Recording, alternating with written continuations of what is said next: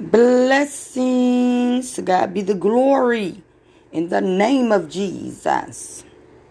When I talk, I'm talking from experience. Ain't no need to start to think. Ain't no need to start to waver in your faith. Keep trusting and believing. And I mean, God got our back.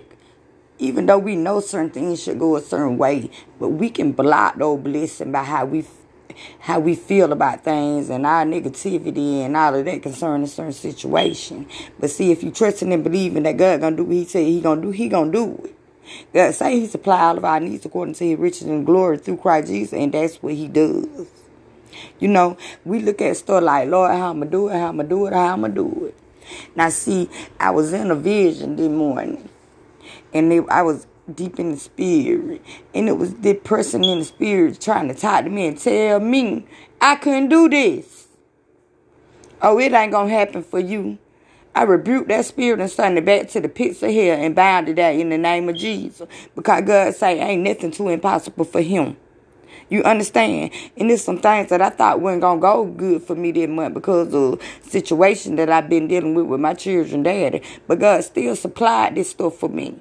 Even though it hasn't been going the way that it should go as far as his health and stuff and he in the hospital, God still supplied for my children this month.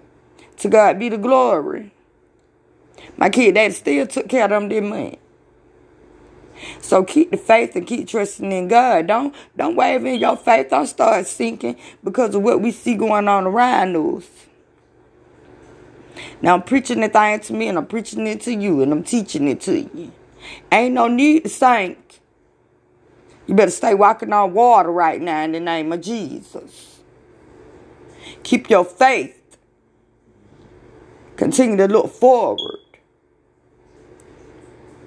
Don't be distracted by what you see around you. You better trust in the word of God.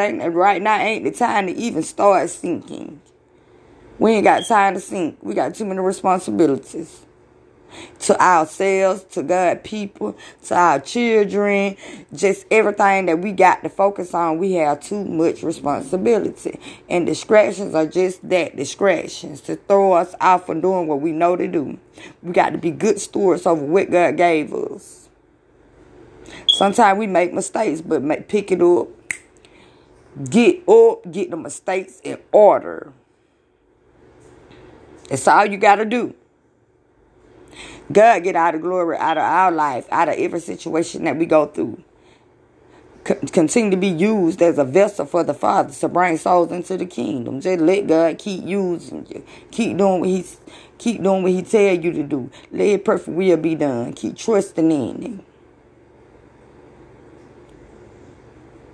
Keep walking forward. He said, nothing shall be able to separate us from the love of God, which is through Christ Jesus our Lord. Nothing can separate us from God, Lord. Nothing. Not nothing on the earth can separate us from the love of God. And we know we're dealing with all this spiritual wickedness in high places. How we feel like that something going to be able to separate us from His Lord. And when He tell us that there is not one that doesn't sin on this earth. No, not one. Not a one of us.